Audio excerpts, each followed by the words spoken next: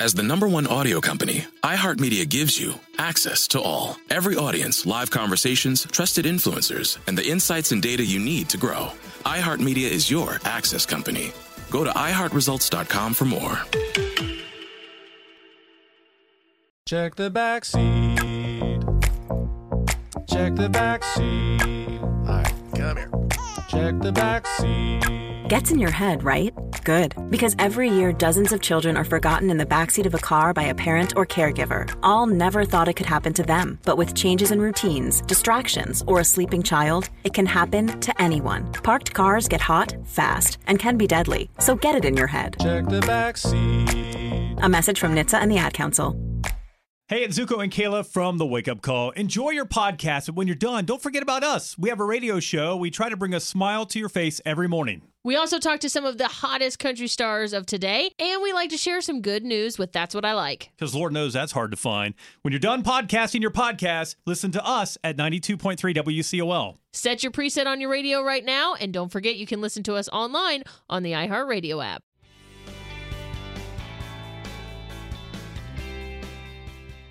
Good morning. This is Laura. Welcome to the New Corner Office, the podcast where we share strategies for thriving in the new world of work, where location and hours are more flexible than in the past. Today's tip is to figure out what you can repurpose. Rather than trying to create everything from scratch, see what you can reuse with a new spin. This can give your best work a longer shelf life and more reach, and maybe save yourself a bit of time too. Now, I know many New Corner Office listeners have to come up with new ideas all the time. New marketing campaigns, new content, new programming. Coming up with lots of ideas increases the chances that you have more good ideas. But that doesn't mean that all your ideas are great. We all know that some of our ideas are much better than others. So when you do come up with a great one, there are a lot of upsides to figuring out ways to use it more than once. Let's say that you give a talk to your department on a topic you've been researching. People find it fascinating. So why not give the talk to another department? How about to a senior leadership retreat? How about to nearby college students who are studying something related? There's no reason to put the talk away just because you've given it once. Plenty more people can learn from it. As you hone these ideas, you might also turn the talk into an article or into a series of short podcasts. Or let's say you need to write a short piece introducing yourself to your new colleagues. Years ago, you wrote an essay for graduate school with a great anecdote. Haul that thing back out. Reshape it so you're not plagiarizing yourself exactly, and then use it again. Since that anecdote has already been honed through your past thinking and editing, it will be much more effective than trying to come up with something entirely new. Repurposing is a time-honored tradition. Centuries ago, Johann Sebastian Bach was producing a new cantata every week for his church jobs in Leipzig. You bet he was repurposing some of his earlier melodies that seemed catchy, or instrument and voice combos that worked really well.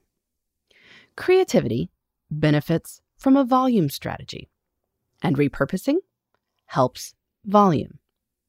I don't think anyone listening to Bach would say, "Boy, this is tired stuff. Heard this before." Even the repurposed can be made new and interesting. But it helps to have a base to make those innovations. So take some time to look through your old stuff. I'm currently looking through old blog posts, newsletters, book sections, podcasts.